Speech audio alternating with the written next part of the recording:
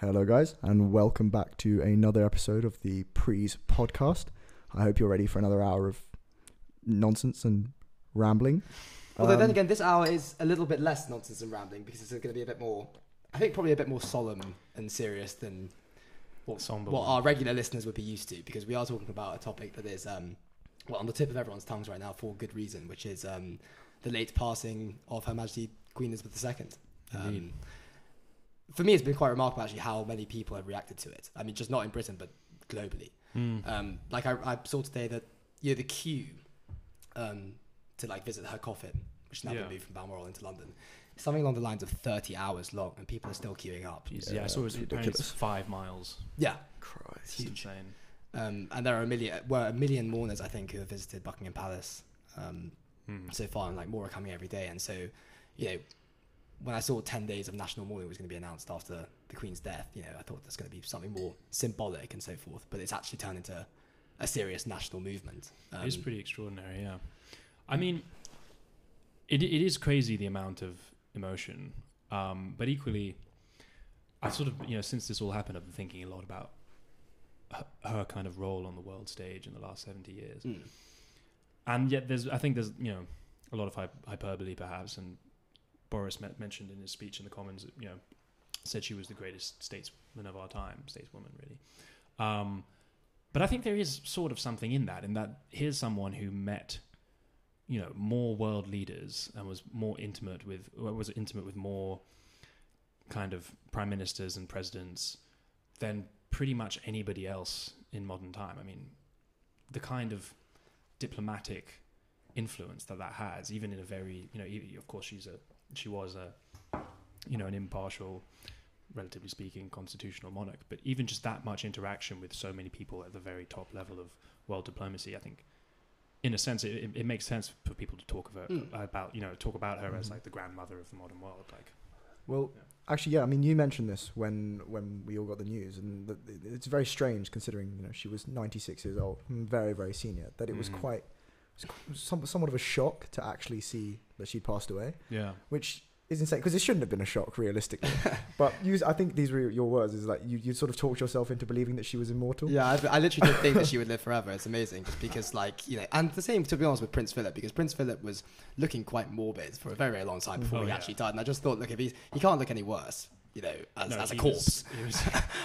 So I think he's just going to keep on going.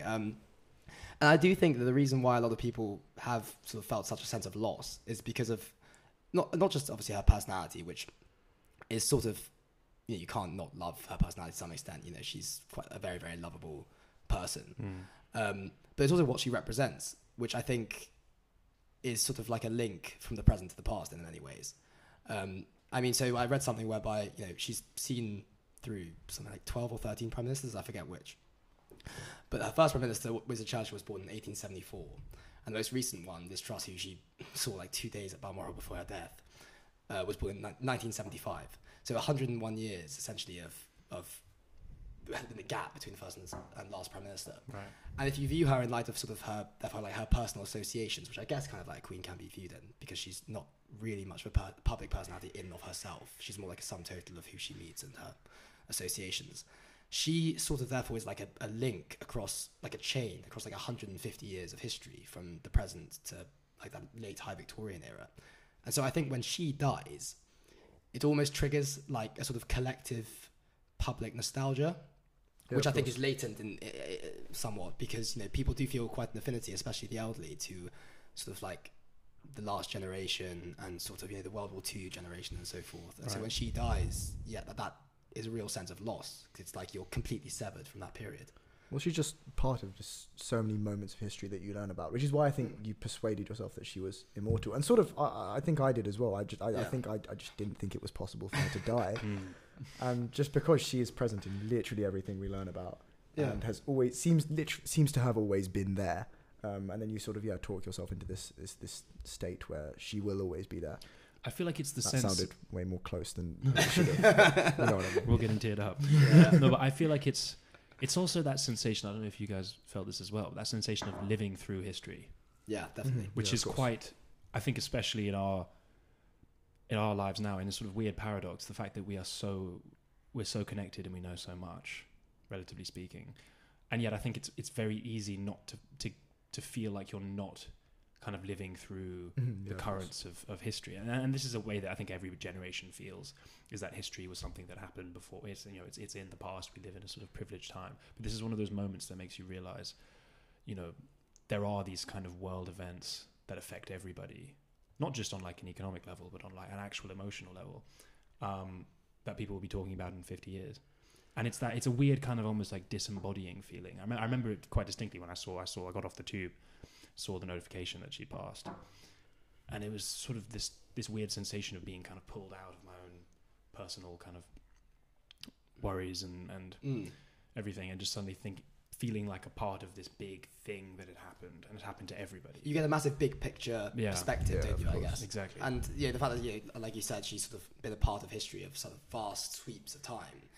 It really is the case that she has been. I mean, she's tethered to like every grand historical event for the last over 70 years, to be honest. I think she made a speech when she was 14 or something at the end during the Blitz. To the children of England. Yeah.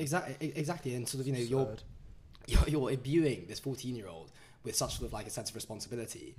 And I thought it was actually really fitting when Boris Johnson made a speech that he focused on what we sort of asked of her when, she ascended the throne in 1952. The crown is heavy in a more than literal sense. And that is something which people are probably most impressed by, is that she continued to do her royal duties, which aren't meagre, by the way. Like, I mean, for a 96-year-old woman, and long after she needed to. Yeah, long after she needed to, and she from up until 2 days before she died, she opened the new government. Yeah. And it's not a case of, I think we were talking about this. It's not a case of she can have an off day like socially. You might claim that her job on the surface of it looks easy because she doesn't have to deal with all of the Commons, political parties, rabble, and all of these this actual nitty gritty day to day of party politics and so forth. But it's difficult in a different way. Like, you have to meet everyone. You have to be on perfect sort of political form. You can't put a step wrong in terms of decorum. Exactly. It's an impossibility. Like, which it's weird. I mean, I thought Boris's speech was remarkable. Really he's sort of a deeply controversial figure for obvious reasons, but when the man wants to speak, he really can speak. Yeah. It was a great speech. But that sense of kind of realizing partially that, like, in a way, and I thought about this as well when I saw Charles's speech, the first one, the address, is that his life is over in a sense. Do you know what I mean? Yeah. Like, he's no longer a person. Yeah. He's the king. Yes. And he can never not be that. He doesn't get a day where he isn't in this role of representation, of representing the country. He can't make a gaffe at some meeting. He can't burp in front of the president. Right? He could, and of course, people have. I'd prefer to be him than the PM, for example. Because, but the thing is, at least the PM, being prime minister only lasts for 4 to 8 years, whereas he's committed to you're it. the king for life. Yeah. Well, I think this was really key with obviously Prince Harry in his youth. You sort of began to realize, like, realistically, most of the things he was doing, bar the one controversial evening. Yeah, the obvious. Yes. Well, like, relatively normal late teen, early 20s things. Like, he was just partying. Stuff that we would consider perfectly normal. Stuff that we would consider perfectly normal and do multiple times. Things that young people far too often. And there were things that he was being essentially, like, persecuted by the media for. He was deemed to be unfitting, and he shouldn't have been engaging in them. When realistically, for any, like, I'd say most of Britain's youth probably do exactly the same things on a nightly basis, and it's like, Christ, that's when you begin to realize, like, their lives are just entirely different. They literally cannot live normal lives. That's the thing, and I mean they do get extraordinarily well compensated for their work, and that's the thing. But equally, empathy is important, and like I feel like I don't think I'd trade places with any of them. I wouldn't trade places with any of them, mate, because it is to the detriment of your personality. As in, one of the benefits again of being prime minister that, of course, it only lasts 4 or 8 years or whatever, but at least in theory you can maintain your personality. Well, it's about taking. They can obviously it's their role is to take stances on political issues, and which is an exhibition of your personality, right? Which obviously the royal family can't do.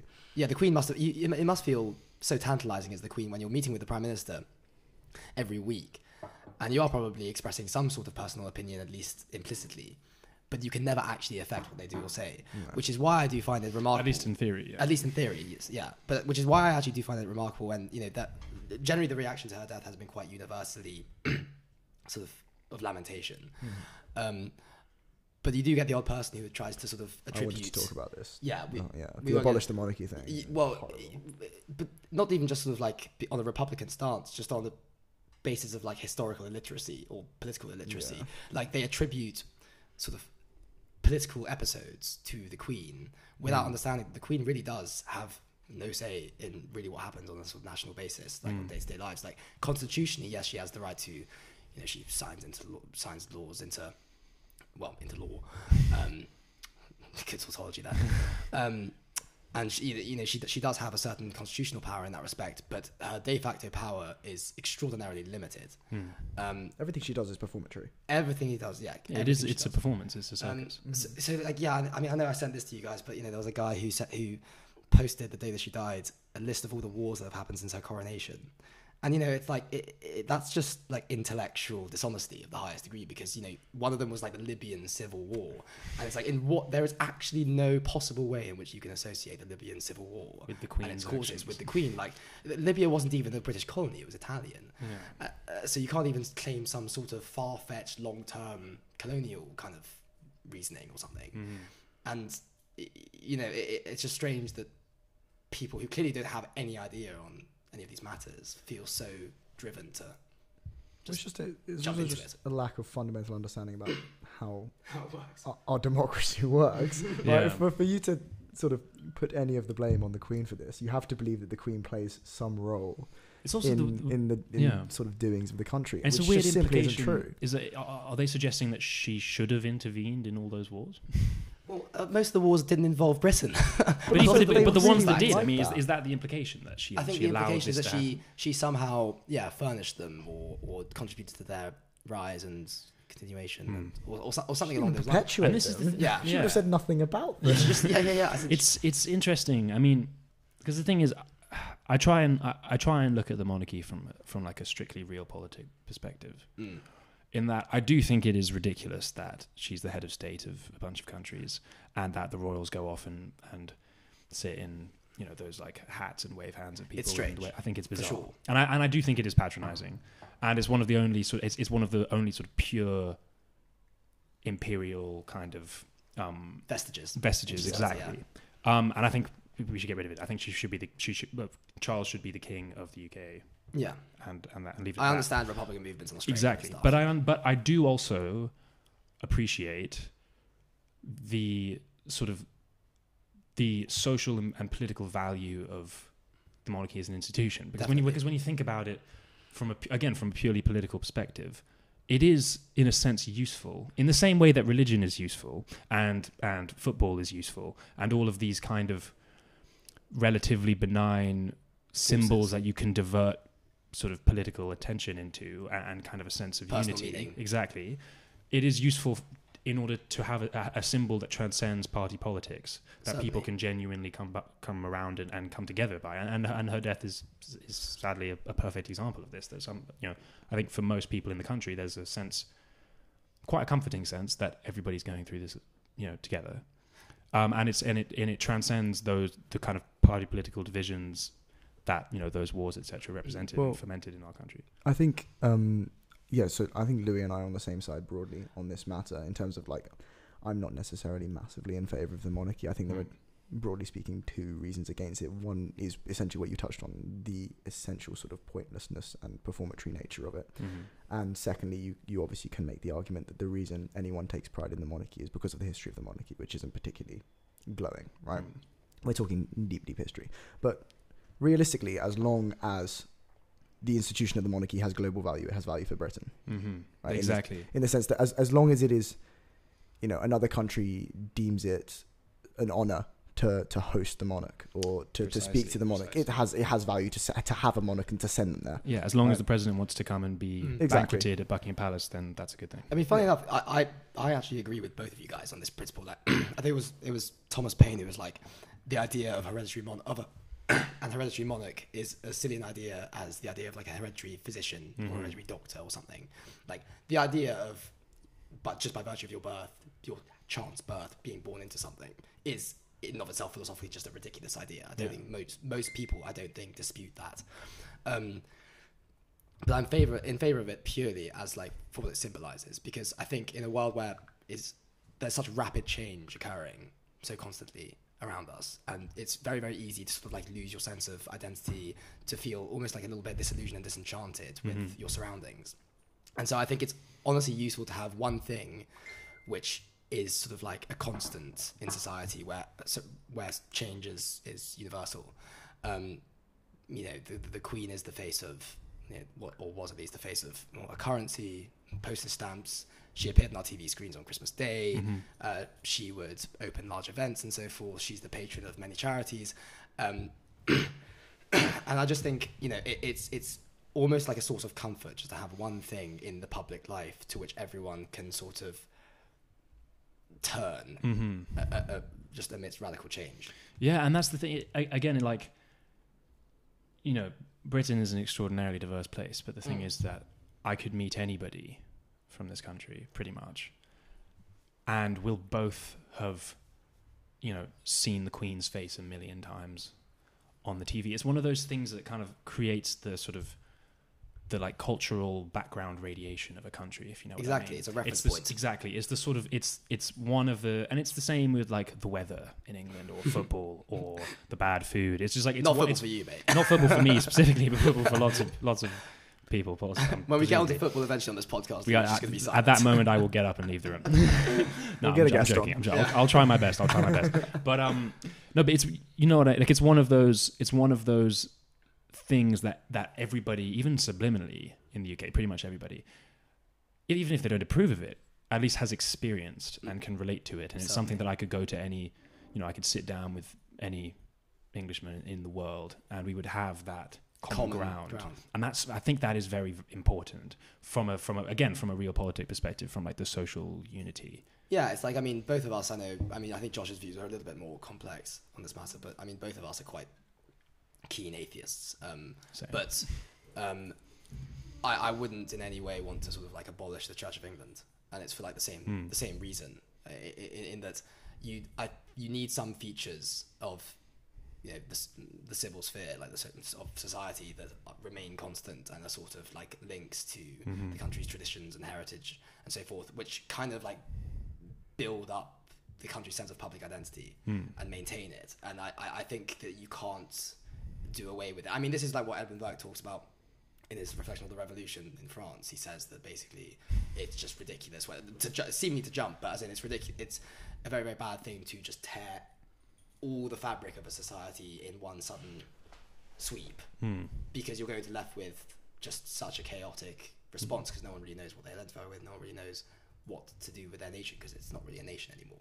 If you were to define a nation by sort of like the sum total of its institutions and traditions and customs, then you need some to remain. Yeah, and like I don't know, have you read Confessions of a Child of the Century? I have not. By Alfred de Musset. It's a absolutely gorgeous novel, one of my favorite novels. But he spends a lot of time in the introduction talking about basically this sort of the malaise in post-revolutionary France. Right. After Napoleon as well. And it's almost postmodern. It is postmodern, actually, as in Eliot could have written it pretty much. And it's basically exactly what you're talking about, is this sense of like of kind of feeling adrift. Yeah, exactly. Which is a recurring theme. And again, this novel was like written in the Romantic period, but this is something that people have always felt. But it tends not to bode very well. It's not in terms of social cohesion, and it's not even a matter of affection for the country. It's not even like a sort of patriotic argument. It's purely just a good politics argument. You want people to feel like they can identify with something larger than themselves or a small group. Exactly. You want to divert that energy into a relatively benign constant force. Yeah, and that doesn't mean that the monarchy is perfect, but it does mean that it has some social utility, and that shouldn't be just sort of dismissed. Well, I mean, but essentially on identity building, like you predominantly build your identity out of the institutions and I guess people as well that surround you. You know, you consider yourselves university students from this institution, and as part of this nation or this nation. And fundamentally, something like the monarchy or the Church of England are, strongly emblematic of that. And without them, obviously, and for some people, you might look at certain facets of what someone considers parts of their identity and not quite understand it, which is, I think, the way I look at the monarchy, in the sense that people who are proud of and fundamentally in some way tied to the crown, I look at in the same way as, when you have when you have a debate with a football fan, they bring up the history of the club. Oh, yeah. As a way to sort of... Constantly with Liverpool fans. Liverpool and Arsenal fans. Yeah, well, Arsenal not so much anymore, but, a couple of years ago when Arsenal were pathetic and they'd constantly refer to the early 2000s and be like, oh, look, my club was great. It's part of my identity. My club was great. And I look at it sort of like that in the sense that you're sort of tying yourself to something that isn't particularly relevant or majestic. Well, it is. I guess it is majestic in a way, but it's not particularly powerful anymore. I don't understand why people tie themselves to it, but ultimately, it's important to them. It doesn't really do anybody any harm. It's just because it's always been there, and it's because of course, as in I understand why. It's just I cannot empathize with it in any way. Yeah. As in, I don't understand, I guess, the point of tying yourself to something that is no longer relevant. Same, which is where what I mentioned about. I understand. I guess the whole point is that sorry to interrupt, is that it is pointless in that you don't do it by choice, by conscious choice. Yeah, everyone would look at most of the things most people construct their identities out of, and if they don't overlap, you fundamentally will not be able to understand it. There'll be people who don't understand why we're proud of being students of X university, or why we're proud of being, students of X school. Exactly, students of X school. And people just who don't have that within what they view as their version of themselves, they just won't understand it. Because there is no logic to it. No, of course there's no logic to it. You have to build yourself out of something, right? Exactly. It's not exactly rational, but also I think the main reason makes a lot of sense, which is just pure exposure. I'm proud of going to the university I go to because I go there and I spend a lot of time there. It's not necessarily sort of... And you like it. Exactly. It's not necessarily... As in, I think a lot of people were fond of some of the Queen who no one knew personally, purely because you just saw her all the time. Yeah. And you get... I'm in the same way that I weirdly actually found myself quite fond of the grey skies in London. As in, of course. I actually I find myself missing them if I'm away, in the summer or something. Not because I enjoy being wet and cold, but just through familiarity. Well, we said this about, I can't remember which of you it was, but I said this about, in the States, or even here actually, where people are very proud of their hometowns, even though their hometowns are objectively dog shit. They're just not nice places to live. There's not much. Exactly. Well, Coventry's not that bad. Plymouth. Coventry's not great. Plymouth. I'm also quite bad. But as in, no, why are we just dissing people's hometowns? Well, we're just reducing the demographic. All the listeners from Coventry are like... Sorry. We apologise to all our listeners from Plymouth. But as in, I'm talking even sort of smaller scale than that. As in, people who are proud of their hometowns, where there is just literally nothing going on. Yeah, some places there's just tiny villages, nothing happens. To me, which are completely indistinguishable from other tiny villages around the country, but they're proud of being from there. As in Epworth, where I live, it's tiny. There's nothing there. The greatest thing that happens in Epworth is some farmer plants a new oak tree, and that's chat for about the next 2 weeks at the local pub. Epworth's pretty pleasant. I like Epworth's nice. It's a nice village. It is, yeah. It's serene. But it's the same thing with you in the sense of you'll miss the grey skies of London or something, which are objectively not very nice.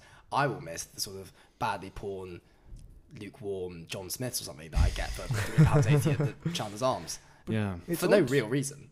It's odd what you do and do not choose to make part of that sort of conception of your own identity, in the sense that we all view ourselves as students of X university, and it's something that institution and that town is something we're fundamentally tied to now, realistically, and we view ourselves as being tied to that. People would have gone through the same university and not feel the same affinity and not had an unpleasant time.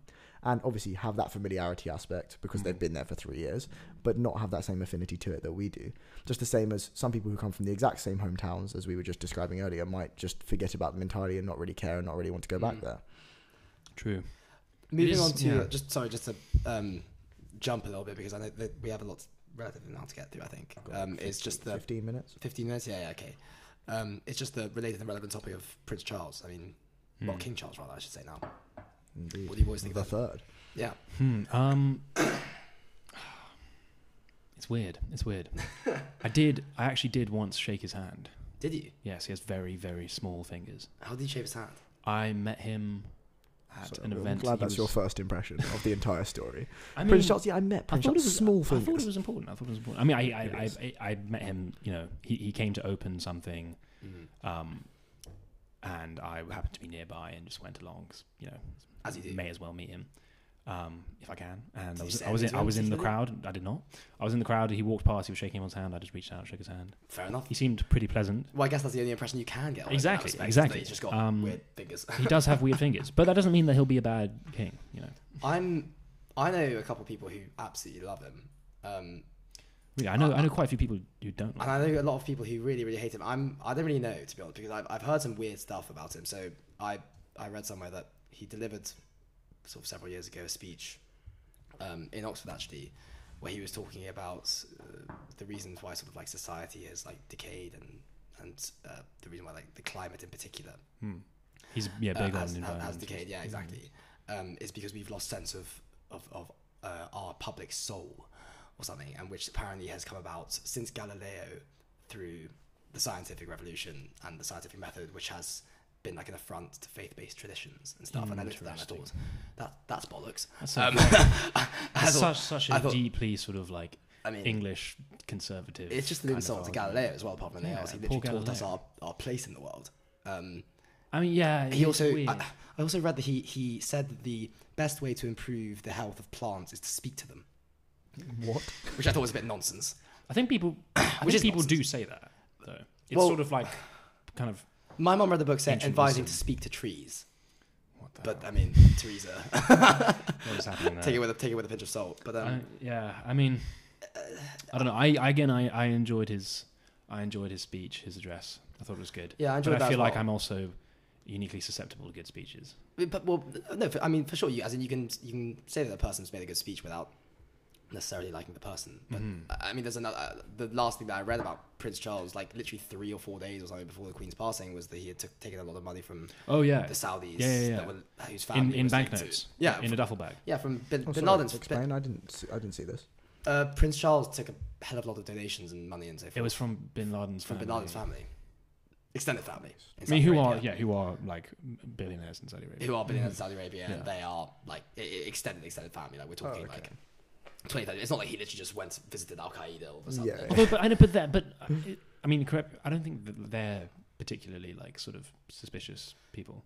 They're quite suspicious. I mean, but you think Osama was a pretty suspicious person. Just slightly. I don't think it all I think like they own some big engineering like architecture business. You'd think like all the same. Well, look at that. Yeah, I mean that's the thing. The duffel bag. That's weird. weird. Not even that. Like you'd think his people would vet it. Think it was a bit strange. And then in the same way that presumably the media has found out about that, you'd think that his people would vet it and then go, oh, you know what? Even though they are probably okay, due to the sort of public repercussions from this, you probably shouldn't take this donation. Yeah, so Prince Charles, it's like who allowed that? But that's the thing. I think they probably did, but maybe they just didn't assume that people would get upset. Well, it's for a charity, so it was donations. So it was $1 million to the Prince's Trust. So it was privately. Any ties to Bin Laden are probably going to be. It's not good. Probably going to upset the public. It's definitely not a good. I think that was obvious. Sure. Yeah. So sort of number one on the PR nose.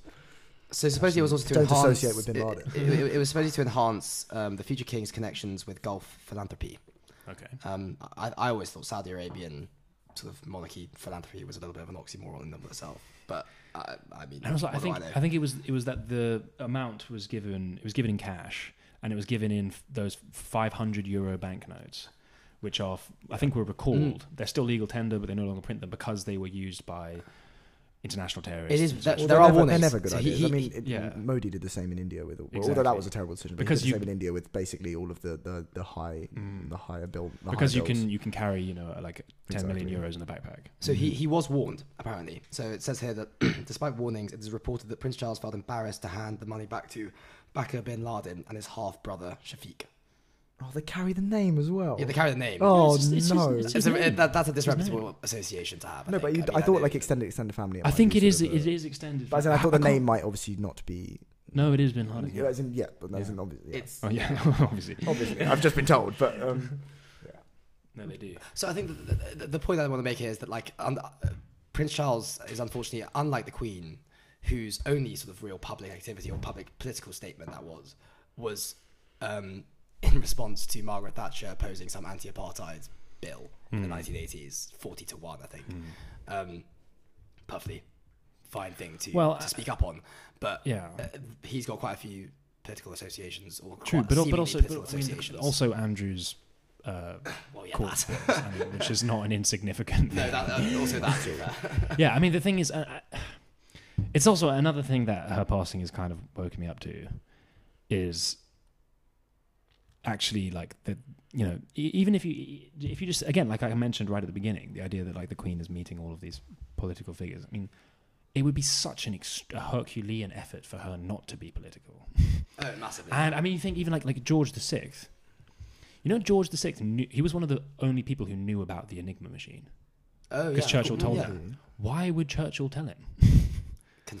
Someone to confide in, I guess. But in wartime periods. Think about the national security. I mean, yeah, he's the king, but like, why would you tell essentially like a civilian about the most top secret military endeavor of the war? I just feel like the king is one of the people who you sort of have to confide top secret things in, as just head of the state. I don't know. But that's mad to me. Why? That's just someone who you know isn't going to speak out about it. I guess. I mean, but you don't know for sure. Just generally, like sort of a testament to her character in general. We've just spoken for a while and briefly mentioned, talking about Harry, Charles, and briefly Andrew, and you can bring in Philip as well. Like a series of like royal figures who've all been embroiled in some scandal. And but that's slightly different. She wasn't. Yeah, but who have all been subject to some sort of scandalous story over the course of their prominence. Can anyone think of one for the Queen? Yeah, that's what I think. I mean, she does her job. Paying Andrew's bills. Yeah, okay, but as in like, I guess there's a personal element to it. She can't be admonished for that. I think you can, but only. Honestly, I feel like there are some. I can't think of them off the top of my head. I mean, the fact that you don't know about it. But the fact that I don't know about it. She's bloody good at her job. No, she as in, well, in the sense, well, I mean, I think there I can think of one. I can't. Diana's death. Oh, of course, yeah. Yeah. Okay. No. And yeah, absolutely. I retract my statement. And that was a big deal. But generally, it's a pretty pristine record after 70 years. I mean, exactly 70 years of public service. Under more scrutiny, realistically, than the rest of the royal family. Under a lot of scrutiny. Well, yeah. Although, I mean, I feel like she did also have a slight kind of aura of untouchability in the sense people probably just didn't want to know. Yeah. But I think if people did know, as if there were sort of under the surface like a superabundance of things, people would say so. People would know about it. People would say so. The idea of the monarchy has enough critics to be susceptible to criticism. In that sense, yeah. I mean, I think she had. And also, again, if you compare her to other, statesmen or figures in the public eye, it was relatively spotless. I mean, relatively clean. I mean, compared to all of the political machinations and so forth, compared to Trump and the golden showers and all that. If you think about the head of state of America compared to the head of state of Britain, right? Yeah. It's just poles apart, yeah, right? Like exactly. It is remarkable, and the longevity of it for 70 years, like she's pretty pristine. It's true. And also, but even besides that, just the general her approval rating alone. Oh, for sure. Exactly, which I think kind of speaks for itself. Yeah. In short, we are fans of the Queen. Yeah. All right. The late Queen. Hot take from Prees. May she rest in peace. Yeah.